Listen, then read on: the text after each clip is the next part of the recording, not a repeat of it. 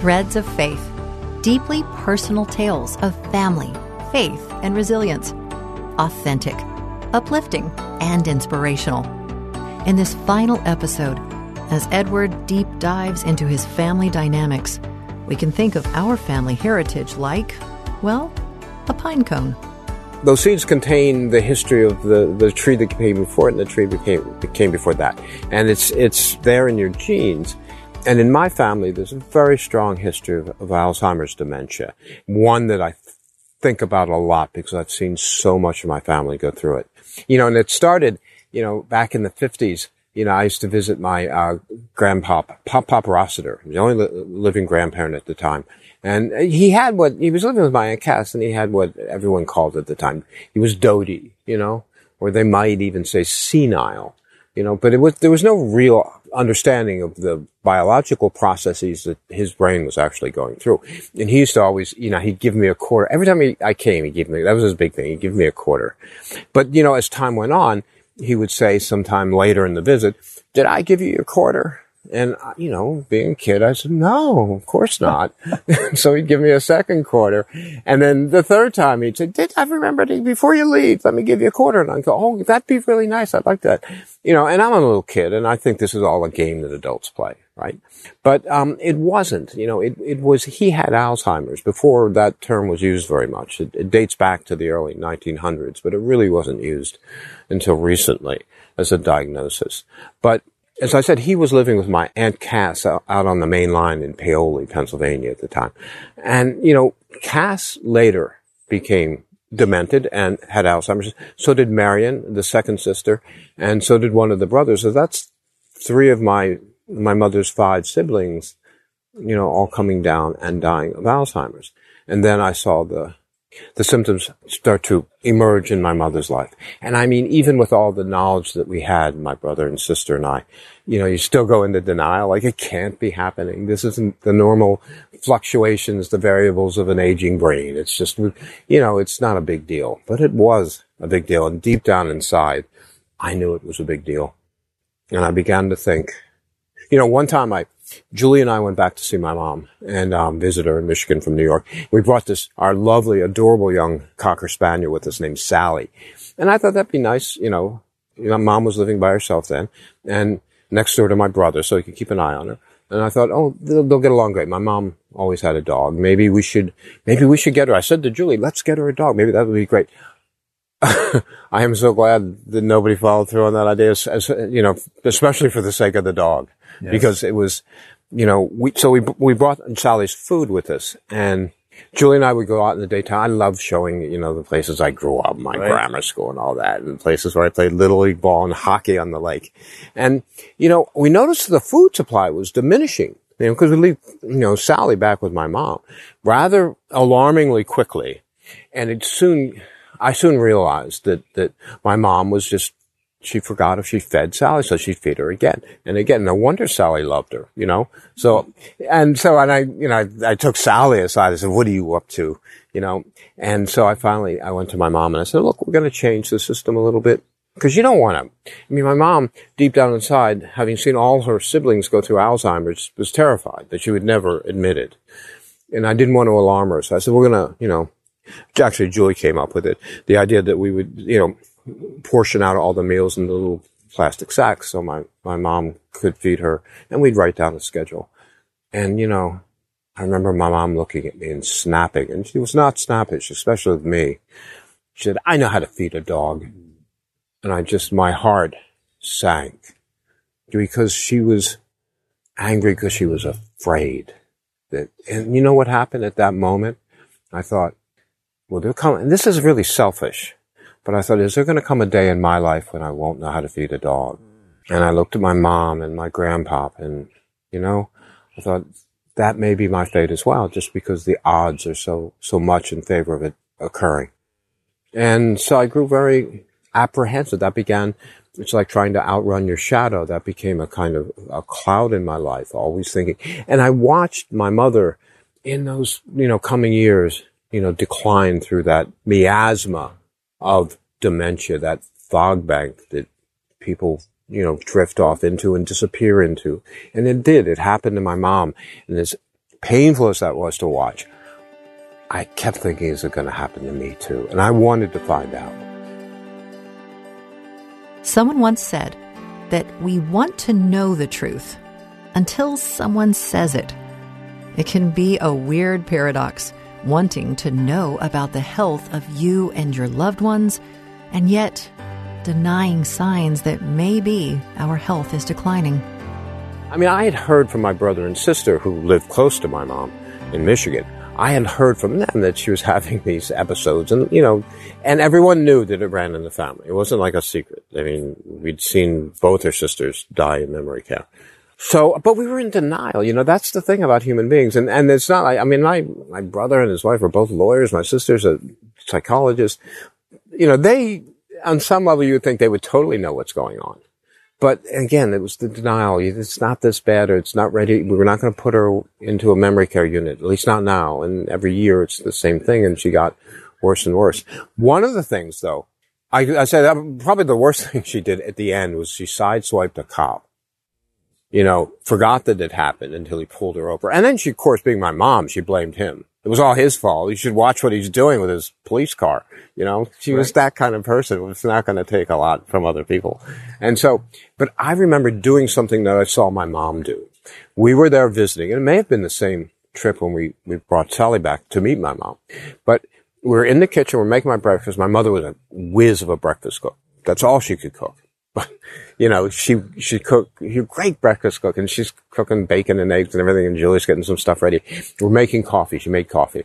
And suddenly Julie, yells, "Oh my gosh, there's no carafe." And I'll turn around. The coffee machine was just coffee all over the place because my mom forgot to put the carafe under the coffee machine. And then she couldn't find the carafe. We said, "Mom, where's the carafe? We got to get it." And finally I found it. But she had no idea where the carafe was, or that she had forgotten to put it under the coffee maker.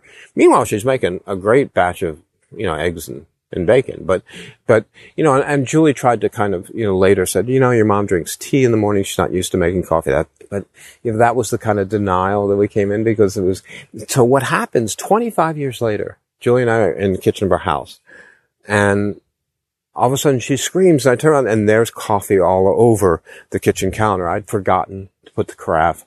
25 years later, I did the same thing that was an early symptom of my mother's memory loss. And I thought, it's happening to me. I still think, even when I got up this morning, I thought, okay, how's my memory? How am I doing?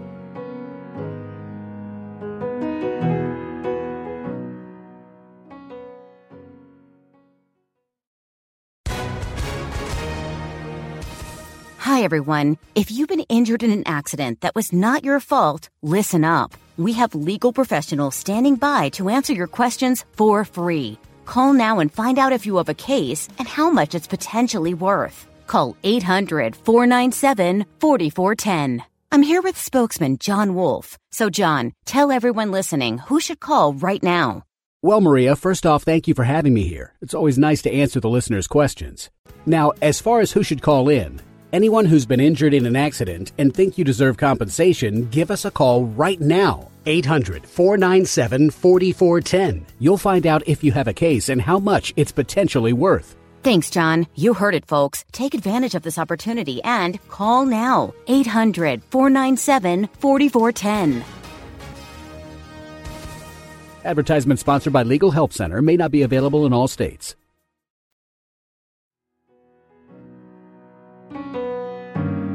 I second guess myself all the time, and it's a very interesting psychological phenomenon, because you're second guessing your memory when you wouldn't normally second guess it. And it's a pattern you get into, whether or not your memory is deteriorating or not. You begin to question everything you don't remember, and of course nobody remembers everything. Though I think 20 years ago that I remembered everything. I'm probably delusional about that, but so it becomes this sort of obsessive compulsive thinking pattern about the memory. And whether or not the memory really is slipping, or if it's your worriness and your anxiety and fear about it, and watching and seeing what my mom went through, I think is that going to be me? I think about visiting her in the nursing home late in the disease when she was in bed, and thinking at the time, will I be in a bed like that in 25, 30 years? Okay, so it's not an uplifting thing to get interested in.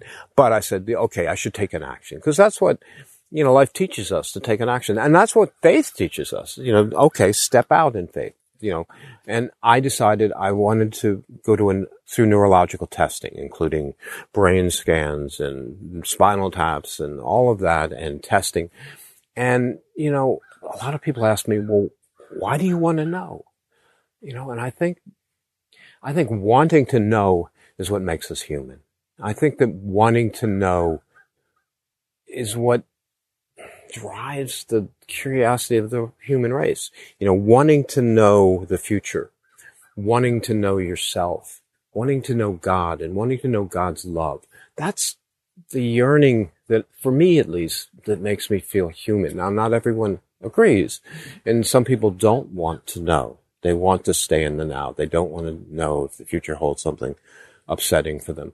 And, wanting to know the future is, you're a little bit like you're trying to steal from God what is only God's, which is knowledge of the future. So there is something, spiritually, I have to be careful about wanting to know things. But, I don't think God would put these resources in front of me if he didn't think I should take advantage of them, if I thought that was the best thing. And I want to know because I'm just that kind of person. And so one of the things that confirmed for me, the one thing that really confirmed that this was blessed for me to try to find out these things about my mind was I went to the NYU, New York University, which is a huge hospital system in New York, incredibly good. And they have a whole memory care center there. And so I'm a patient with NYU, so they have all my records and everything, a few years ago, they replaced my left hip. So I figured if I trusted them with my hip, I could trust them with my brain. So I go to NYU, and they randomly assigned me one of the neurologists at their memory care center. And I looked at the appointment when I was about to go in, and I thought, that's a familiar name. And Dr. Salinas. I said, that's so strange. Why him? And then I realized he'd been in Guideposts. I ran in New York City of all places. Randomly, Dr. Joel Salinas had been in our Mysterious Ways magazine. He's a synesthetic, which means he has tremendous empathy. It's a neurological condition.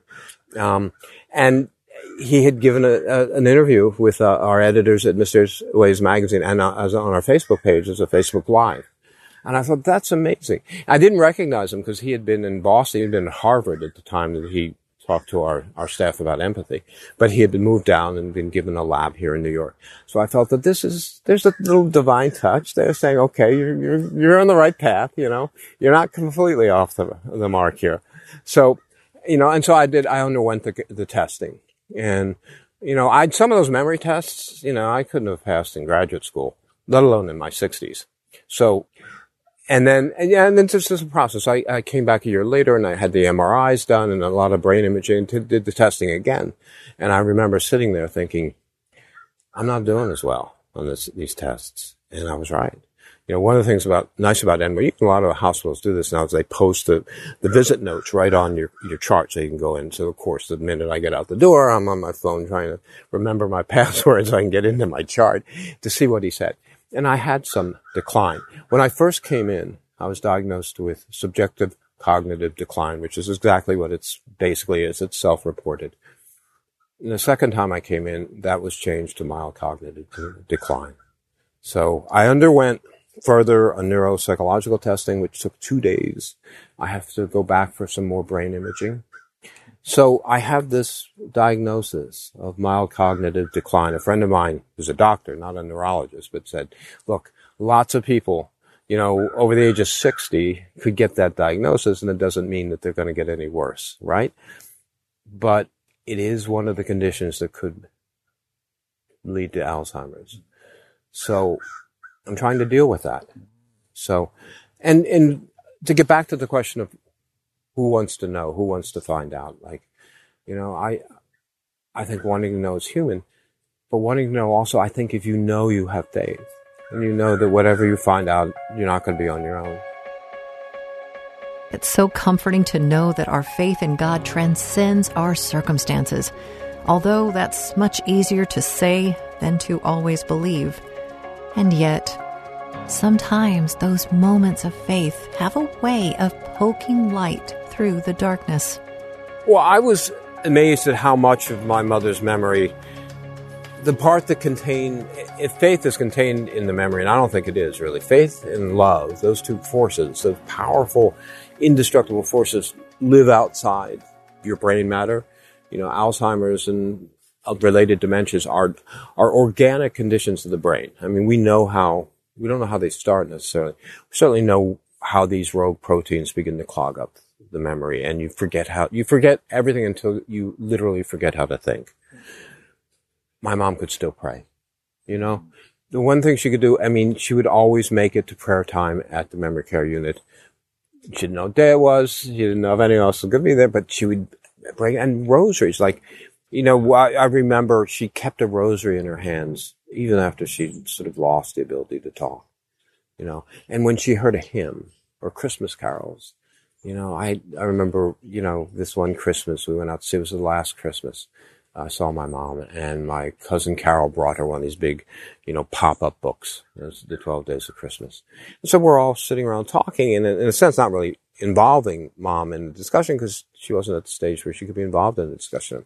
And all of a sudden, she started to read from the book, you know, and she was a little confused. Turtle doves, you know, turned into, you know, turtle dolls, and, you know, she couldn't get it quite right, but she kept slowly reading. And I started to help her, and she said, "Are you going to let me do this by myself?" And I thought, she's still in there. She's still there. And, you know, she faded out then, but I remember I went into that meeting with her that day thinking, does Mom even know what day it is? And she did. She did, because it was the day that we celebrate Christ's birth, and she was never going to forget that, no matter what else she forget. Amen. Let Edward's mother be an inspiration to us as well, in knowing that our faith is higher, our hope is stronger, and our love is bigger than anything this world can throw at us, if we rely on the one who is greater than us. We hope you've enjoyed this journey that has taken a small peek at how our relationships, particularly the ones with our families, has such an impact in growing us and teaching us about what's most important in life. God is ever present and always ready to provide support, grace, and guidance in your life. May you be blessed, and may you be a blessing to others. And as always, keep weaving your own beautiful bonds of love and threads of faith.